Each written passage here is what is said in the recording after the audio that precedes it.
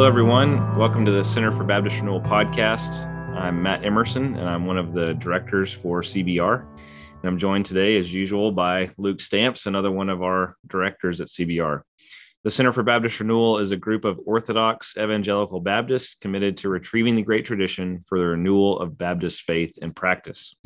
If you enjoy what you hear today, we invite you to check out our website at centerforbaptistrenewal.com. You can also follow us on Twitter at Baptist Renewal and on Facebook at facebook.com/Baptist Renewal. And of course, if you like what you hear, please hit subscribe and tell your friends to give us a listen. In today's show, we are going to discuss our second book in our 2022 Baptist Classics Reading Challenge, which is Roger Williams' The Bloody Tenet of Persecution. And this version that we have suggested on the reading challenge is an abridged version. So Luke was just reminding me before we started that the actual text, unabridged text, is around 400 pages long. So you're welcome for not recommending that to everybody. But this is a helpful abridged version that's in this edited volume that we've recommended on the site. So we'll get started talking about that today. We had hoped to have a guest on today. We may have them on later to talk about religious liberty more broadly. But we're going to spend time talking about the Bloody Tenet, and then we may have a guest on later on to talk more broadly about the Baptist distinctive of religious liberty. So just to get us started on Roger Williams, Luke, what do you think the major contribution is here, and not just in this text, but Roger Williams more broadly related to religious liberty? Yeah, that's a good question. And it's in some ways, it's kind of hard to overstate the significance of Williams, not only on the Baptist tradition, but also just on American religious liberty, like religious liberty in the New World. Some people have questioned whether or not Roger Williams should even qualify as a Baptist because his career as a sort of capital B Baptist in a Baptist church was very brief. He comes to Baptistic conclusions, I think around 1639. Just a little bit about Williams' life. He was Cambridge educated, came over to the New World, was a part of the Massachusetts colony, and eventually came to Baptistic conclusions. And also, especially important for Williams throughout his career from then on out, was a commitment to religious liberty in opposition to any kind of religious persecution for heretics, for other Christian traditions, etc. And so he eventually leaves Massachusetts, starts a new colony in Providence that becomes the Rhode Island colony. And he, with the help of some others, founds the first Baptist church in America at Providence. And so he's important for Baptist history, even though his career as a Baptist was relatively brief.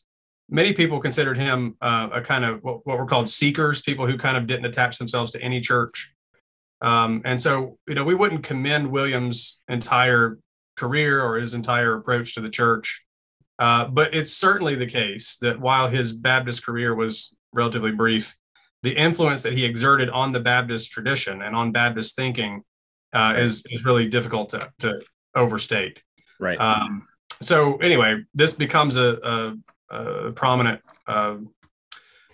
belief principle for Baptists in the New World from then on out. Now, we almost selected another text in a British context a few decades before this one, Thomas Helwys, who was also arguing the same thing in the Old World, in the mother country, an argument for religious liberty.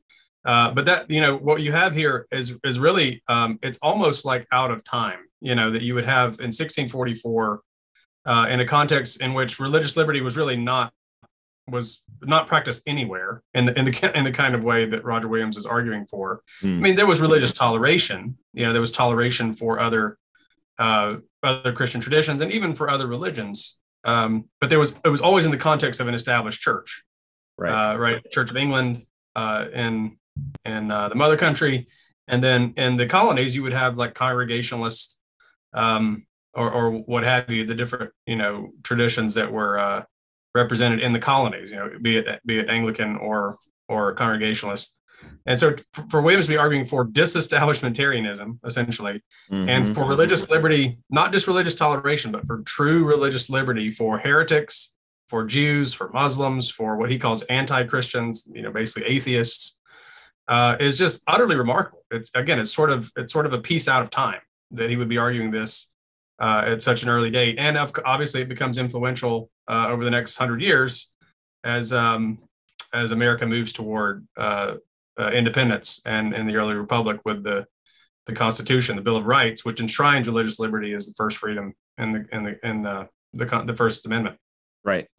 Yeah, and I think just to say a little bit more about Williams and his sort of extreme sectarian approach that follows very shortly after he founds First Baptist Providence, which I tell my students we should call First Baptist America. Shortly after he found, which I'm sure would really please the people that are currently at First Baptist Providence. So, just to address his sort of sectarianism, because he pretty much just becomes his own church, is what happens with Williams. Like, he's so sectarian that nobody else can join, not even his wife, probably. I don't know. So, and people will use that and say, well, Williams isn't a Baptist, and therefore this doesn't count as a text related to Baptist classic positions or to Baptist distinctives, this sort of thing. And a couple of things on that. Number one is, as you pointed out, this kind of argument is already also being made and has been made for a couple of decades in England by Thomas Helwys first, but then also sort of contemporaneously and then a little bit after Williams by particular Baptists. So this is not an argument that is unique to Williams in the time period itself. He does sort of, like you said, draw out a lot of more radical implications that are maybe perhaps more understated in those other sources, but this is not unique to Williams.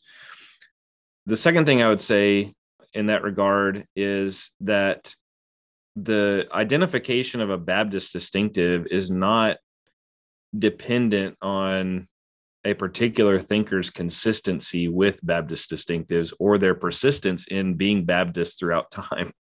We could say, for instance, with John Bunyan in his writings addresses a number of things that we do call Baptist distinctives, and yet is inconsistent, at least in my opinion, and I assume yours as well, Luke, in affirming open membership practices related to baptism. So he's not consistent in his Baptist practice, but that doesn't mean that we can't recognize where he's right and I think representative in talking about other aspects of Baptist distinctive. So with Williams and with this text, we have a representative argument for religious liberty, one of the Baptist distinctives, even if Williams himself doesn't persist in being a Baptist.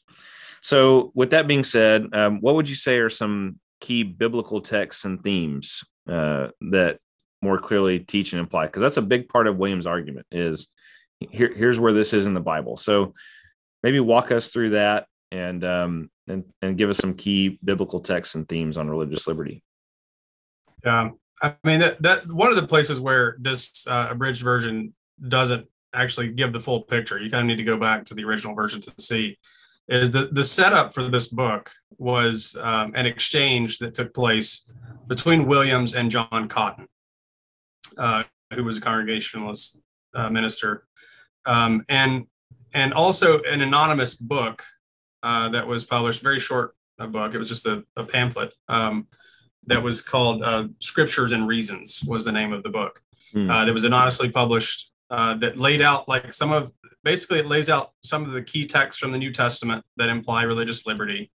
And then it has quotations from the church fathers on religious liberty, and also some quotations from more recent Roman Catholic authors as well.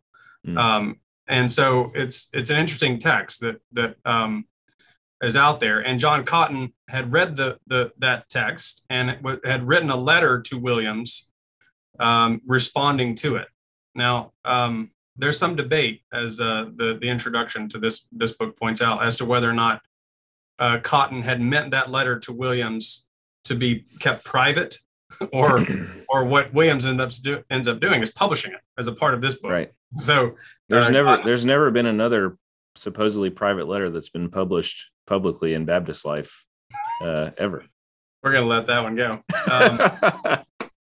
But yeah, so that Williams claims that Cotton had meant this for public consumption. Cotton had claimed that it was meant just as a kind of rejoinder written to Williams. But anyway, Williams publishes both the anonymous pamphlet, Scriptures and Reasons, and then Cotton's response to it. And then, in a sense, this book, The Bloody Tenet of Persecution, is a kind of point-by-point rebuttal to Cotton's response. But in order to get the full context, you need to read that original pamphlet, which I think is just it's very brief but very rich.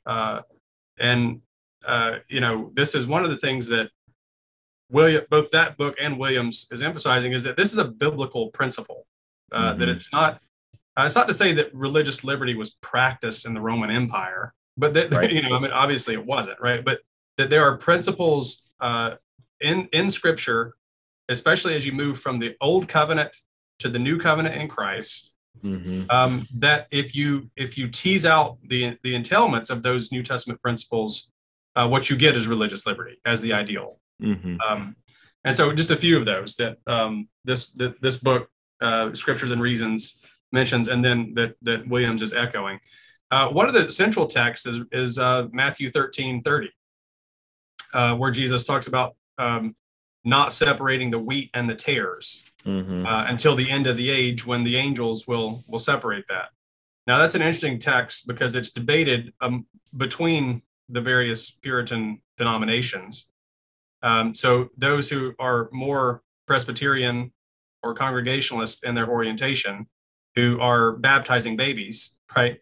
They're admitting into the membership of the church people who have not professed faith in Jesus Christ, have a different understanding of that from Baptists. So a kind of standard Reformed interpretation of that text is to say that the field is the church, right? And so that you let the wheat and the tares grow up together. You don't try to discern, you don't try to seek for a pure church in the way that the Baptists were arguing.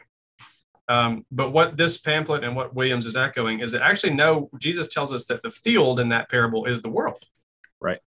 The field is not the church, but the world. And so the wheat and the tares grow up together, and you're not to try to separate true and false believers in the world. And so Williams and this other anonymous author sees in that an implication that we shouldn't persecute people because of their beliefs. We shouldn't try to sort out in the civic space who's a true believer and who's an unbeliever. We should let both grow together so that we should allow for religious liberty. Another text is Matthew 15:14, which talks about letting the blind guides alone.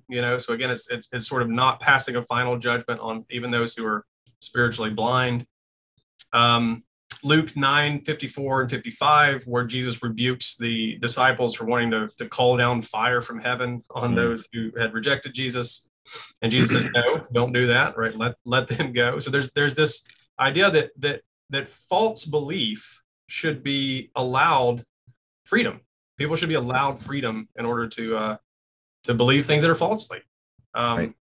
Another text that he mentions here is 2 Timothy 2:25, where Paul talks about correcting opponents. That context, of course, is in the church, correcting opponents with gentleness, so that maybe God will grant them repentance. And so what Williams picks up there is that there's really a kind of evangelistic impetus for Williams. This is really prominent throughout the book. That the reason why we want to allow for religious liberty is because we want people to turn away from heresy. Right. And we want them to turn away from false religions to belief in Christ. And if you imprison people or kick them out of the colony, then you lose an opportunity to win them with gentleness so that God may grant them repentance. And so there's this strong evangelistic thrust that comes through that if you start kicking out Jews and Muslims, then you're not going to be able to win them to Christ, which I think is really remarkable, right? You see this, it's a way in which you see the Baptist emphasis on personal conversion and therefore on evangelism dovetails with the Baptist distinctive of religious liberty. Right. Yeah. And so I think one of the other key ways that I think Williams defends that conception of religious liberty. So for instance, on page 100 of this particular version of the text, and this is, let me see if I can give a better reference for those who don't have the same version.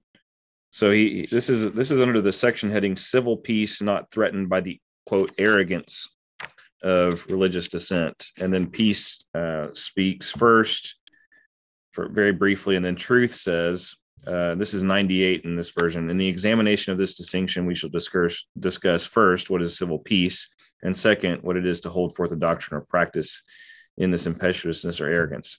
And so he goes on and he says, this is what civil peace is. Peace responds a couple of times.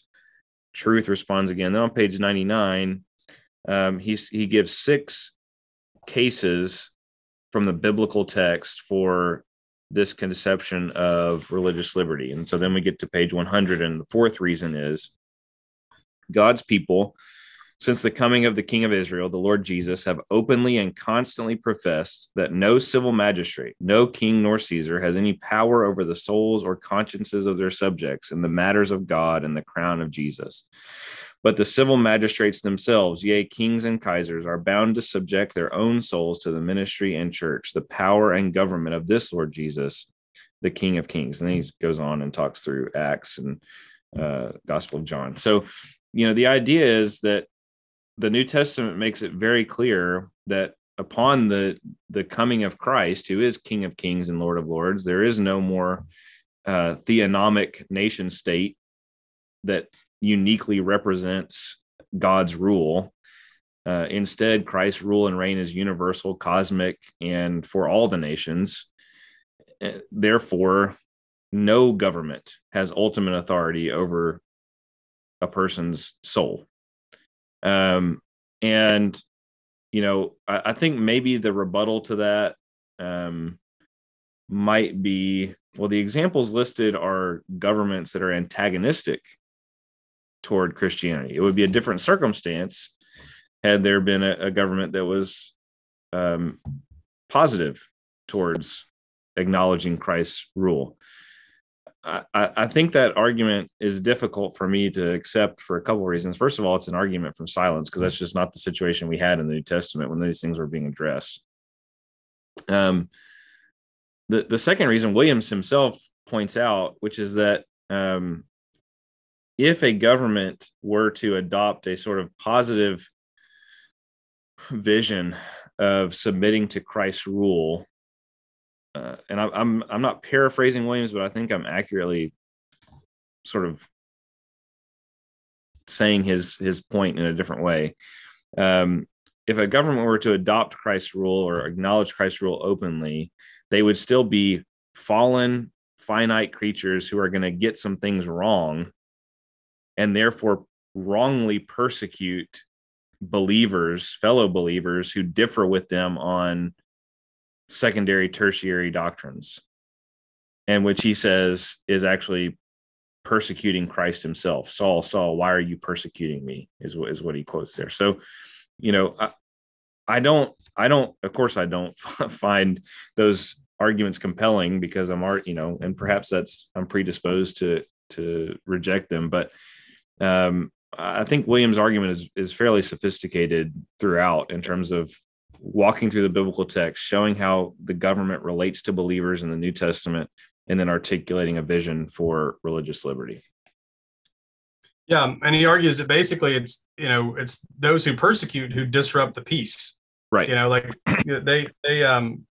Cotton and the other side wants to say, well, if religious dissenters are disturbing the peace, then we have reason to kick them out or persecute them whatever. And Williams says, no, actually, as long as the people are themselves being peaceful. I mean, Williams himself recognizes that if someone is seditious, they're trying to overthrow the government or something like that, then religious liberty is not absolute, right? I mean, that's an important point as well. Like the civil magistrate has authority over bodies and goods, as he puts it, not over souls, right? The church has the authority. Then Christ, through the church, has authority over souls. Right. But the civil magistrate has authority over bodies and goods. So if someone in the name of religious liberty is ransacking people's churches or houses or something like that, or trying to overthrow the government, then of course the civil magistrate has a role to step in and put that down. But as long as religious dissenters are themselves being peaceful, and the only thing that they're doing is speaking their views, then it's actually to persecute them is the one who persecutes them is the one who disrupts the peace. Right. In that context. But and so there's an evangelistic motivation here, and there's an ecclesial motivation. Evangelistically, if we kick them out, if we arrest them, whatever, we're not going to have the opportunity to share the gospel. Ecclesially, we might end up accidentally persecuting those who are actually in the right, and probably will, given again finitude and fallenness. One more kind of follow up on what we've been talking about. You said the government, in Williams' view, does have authority over bodies and goods, not over souls. And I think that's an important point to emphasize, because at least in my opinion, maybe I'm wrong, but in my opinion, Roger Williams's position and contemporary Baptist articulations of religious liberty are often mistaken or wrongly equated with a kind of libertarianism, which is not the case. So if you read Williams, if you read early, and we've talked a little bit about this in the Confession of Faith podcast, and maybe the one at the end of 2021, but Baptist vision for the relationship between church and state was not a completely hands-off scenario in which the government had no obligation to promote the good and prosecute evil, including in areas of morality. So, the idea that Baptist vision for religious liberty is a kind of free-for-all, that just isn't reflected in these documents. Do you agree with that? Yeah, that's right. So, we may have an opportunity to talk more about that next time we have somebody else on to talk with us about religious liberty. But I just wanted to go ahead and note that once again, that religious liberty is not, the 21st century version of American libertarianism. Yeah, this is before a kind of the kind of Lockean enlightenment, that we think about with the founding of the American Republic and so on. That really what's motivating, one of the things that's motivating Williams, in addition to this evangelistic and ecclesial focus, is his Calvinism. Williams believes that only God can convert.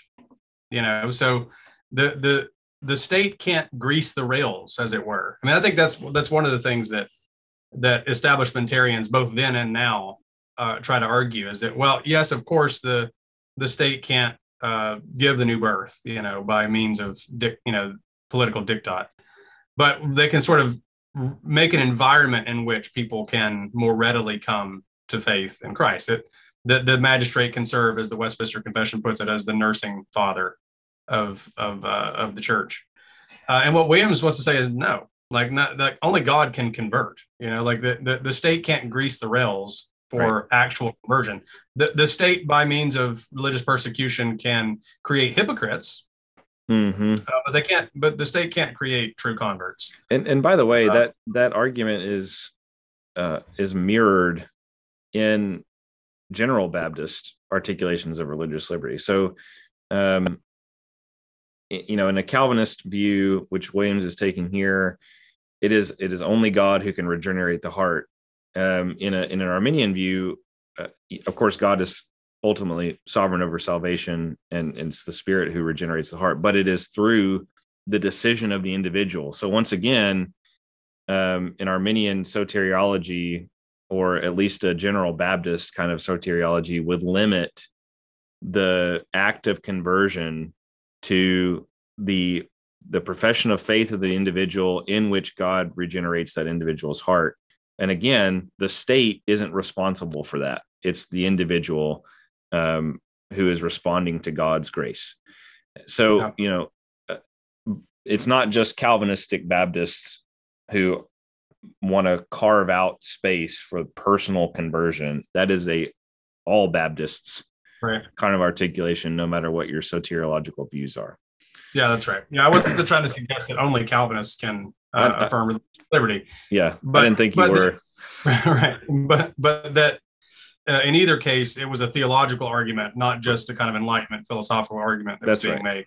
Yeah, that's right. So there are a few other things we want to talk about. I just want to, before we jump to anything else, to kind of go to our final conversation topics, I did want to read, and I meant to read this in the beginning and I forgot. William says a version of this a number of times throughout the text, but I did want to read. This is on the very first page. So in this version, it's page 86, the very beginning of the treatise. And he basically is giving a summary of what he's about to argue. So first, second. So if you look down to number sixth, it is the will and command of God that since the coming of his son, the Lord Jesus, a permission of the most pagan, Jewish, Turkish, which is Muslim, or anti-Christian consciences and worships be granted to all men in all nations and countries, and they are only to be fought against with that sword which is only in soul matters able to conquer, that is the sword of God's Spirit, the word of God. Amen. I mean, that's like, yeah, that is the statement of the Baptist vision of religious liberty. Only the sword of God, which is his Holy Spirit, can convert a sinner. And therefore, the state allows freedom of conscience for everyone. And he lists other Christians who differ, Jews, Muslims, and then anti-Christians. That is essentially what we would now call atheists. It includes everybody, is what he's saying. And so, for a Baptist to say something like, well, religious liberty only includes liberty for Christians, or religious liberty doesn't include liberty for Muslims, or, something like that. For a Baptist to say that just means they don't know enough Baptist history to know what a Baptist distinctive is. Baptists have always been for freedom of conscience for all people, other Christians that differ from us, Jewish persons, Muslim persons, and anybody else who's not a Christian, especially agnostics, atheists, but that would also include Hindu persons, Buddhists, etc. We've always allowed for religious liberty for all, and this is a Baptist distinctive, and that's probably the clearest statement of it you're going to find, and the most pithy one too. So I just wanted to point that out before we move on, and I forgot to do it. Yeah, that's good. And I don't want to get overly controversial with this, but there was some controversy several years ago when the Ethics and Religious Liberty Commission of the Southern Baptist Convention signed on. I think they participated in an amicus brief in a court case about a Muslim mosque at Ground Zero. And some Southern Baptists were especially bothered by that because they felt, well, Islam is a false religion. Why would Baptists step in to defend a false religion? And in one sense, it's understandable why people might say that. But again, if you understand Baptist history and if you understand the Baptist conception of religious liberty, that's perfectly in keeping with what Baptists have always believed in our better moments, anyway, that religious liberty is for everybody, including people who believe false things, not because we're trying to support untruths or support falsity, but because we want ample space for the expression of religion so that we can help evangelize Muslims who believe the false. It's not a matter of a kind of religious relativism where we all kind of have our own views. Let's just live and let live. No, it's precisely because we believe that the sword of the Spirit, the word of God, can convert people. that we want religious liberty for all. We want as the Baptist Faith and Message puts it, the Christian ideal is a free church in a free state. Yeah, because that's the best environment in which evangelism can take place and real conversion can take place. And it's not something we should be embarrassed by. That's not some novel position by neoliberals in the 21st century. That is the Baptist position, even specifically on Muslims. Right. That was there in Helwas, and it's here in Williams as well. That's right. Yeah. So I don't know that we're going to deal with sort of a Baptist vision for politics in any other podcast episode, or at least on the reading challenge. So just to kind of keep belaboring what we've been saying, the Baptist vision of religious liberty both wants to affirm freedom of conscience for all people with respect to religious faith and practice or lack thereof. It at the same time acknowledges that the state has a role to play in promoting the good and defending against evil, which is an objective reality that they can either be in line with or not be in line with. So if you were to go read, and I believe we did say this last time, but if you were to go read statements on Baptist views of the relationship between church and state, it is not a laissez-faire, hands-off kind of, again, libertarian view, either a sort of laissez-faire liberalism or a contemporary libertarian view of morality and morality laws. There was space in the Baptist vision for the state and church relation. There was room for Baptists to want the government to articulate laws related to morality and to push them in that direction. But it wasn't via official mechanisms is the difference. The church doesn't govern the state and the state doesn't govern the church, but the church still needs to speak prophetically to the state and acknowledge where it is defending, where it is promoting the good, and rebuke it where it is not defending against evil or protecting evil. And that's still the case today. So, there is room for us to say something like, we should not be promoting laws that allow for rank sexual immorality, especially with respect to harm done to others. I mean, there's ample room for us to be able to say that out loud. Yeah. There's ample room for a Baptist to be able to address specific practices and specific laws and say the government shouldn't be doing this or the government shouldn't allow this. And it doesn't matter if everybody else agrees with us. We're not ruled by the mob. We're ruled by Christ ultimately. And even the government is responsible to Christ, even if they can't articulate it or know it. So, I mean, there's space in between theonomy and libertarianism. And that's called Baptist view of politics. Yeah. And the distinctions that Williams lays out provide for that, right? So, I mean, there's a series of pairs that he talks about. So, I mean, one of the fundamental Baptist distinctives is the separation of church and state. That's the way we think of it today. But the way he talks about it here, two tables, two swords, two ministries, two kingdoms. That's the idea. So you have two tables, right? So that's a reference to the Mosaic law, that there are two tablets. So traditionally, like the first four commandments are our duty toward God, and the last six our duty toward our fellow man. And so what Williams argues is that the state has jurisdiction to only enforce the second table. Like the state, according to the Baptist view, according to Williams, the state can't step in and say, you have to worship the one true God, or else you're going to be persecuted, in prison, kicked out, whatever. Right. So the state does not have the authority under Christ of enforcing religion, the first table. The state does, however, have the authority given to it by Christ, Romans 13. They bear the power of the sword in order to enforce the second table. That is our duty toward our fellow man. Right. So all of that, all of the things there about honoring father and mother, and about murder and adultery and theft and bearing false witness, all of that, that includes certainly moral dimensions. I mean, the last commandment is about coveting, and so there is a moral dimension to the second table, and that's what the state has the authority to enforce through the sword of government. Yeah.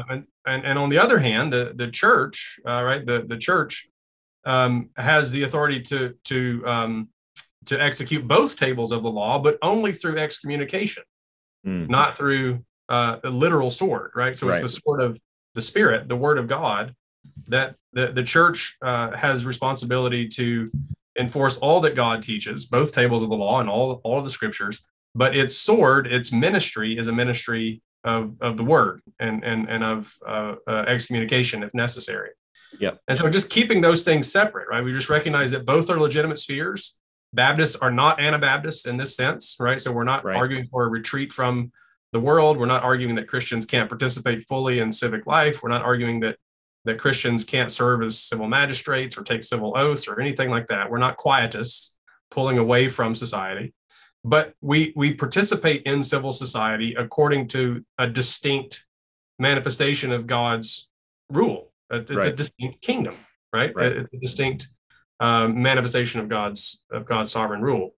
Yep. God rules in the church through the sword of the Spirit, the Word of God, and through the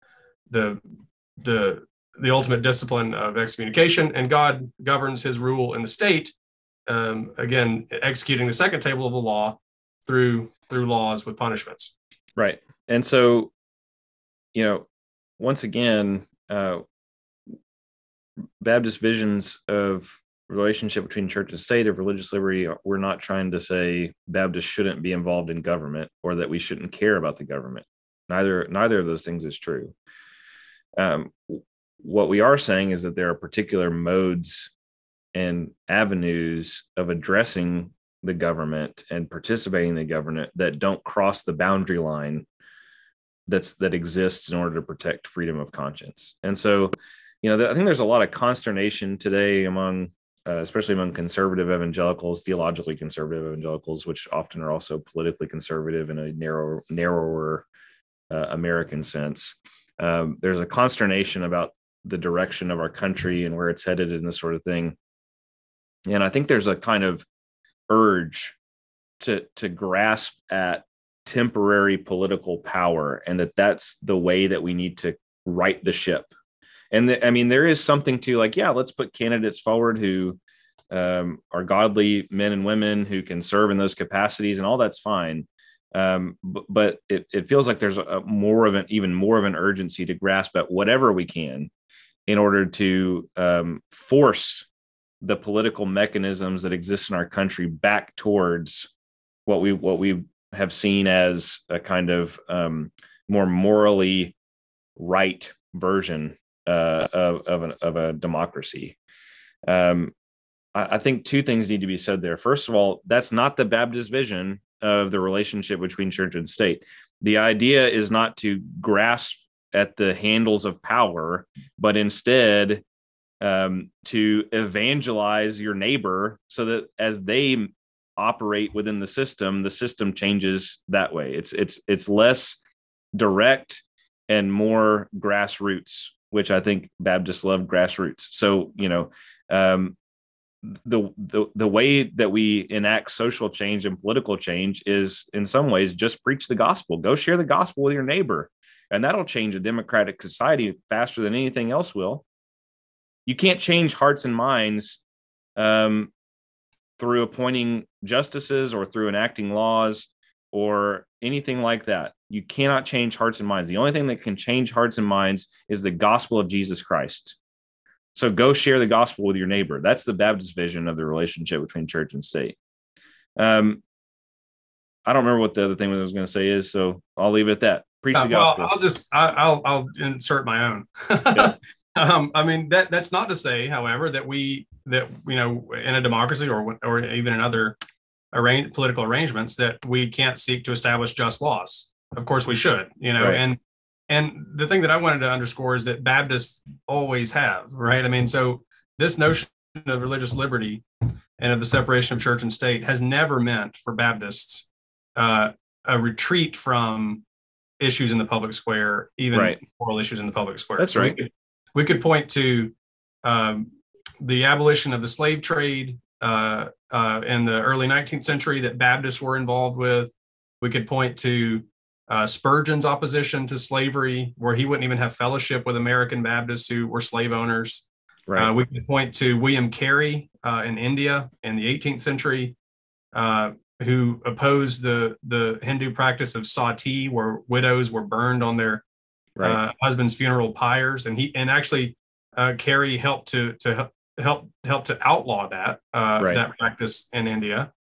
We could point to the civil rights movement, people like Martin Luther King Jr. and other people who were Baptists. To our shame, Southern Baptists weren't a part of that very often, but some Baptists were, right? And so Black Baptists, Northern Baptists were involved in those moral causes in the public square.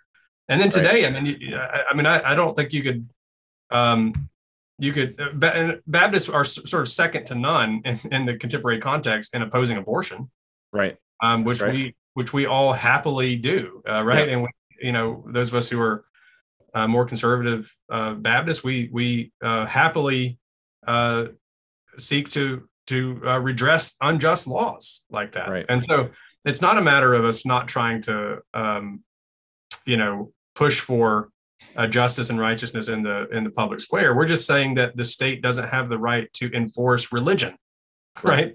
Not necessarily morality, which we know through the natural law and through conscience. But we don't want the state enforcing a particular religion or even a particular denomination. That's right. Boom. Well, that brings us to the end of our time. So I'll close this with the grace, and we'll see you next time. If you know it, say it with me. And now may the grace of our Lord Jesus Christ and the love of God and the fellowship of the Holy Spirit be with us all evermore. Amen.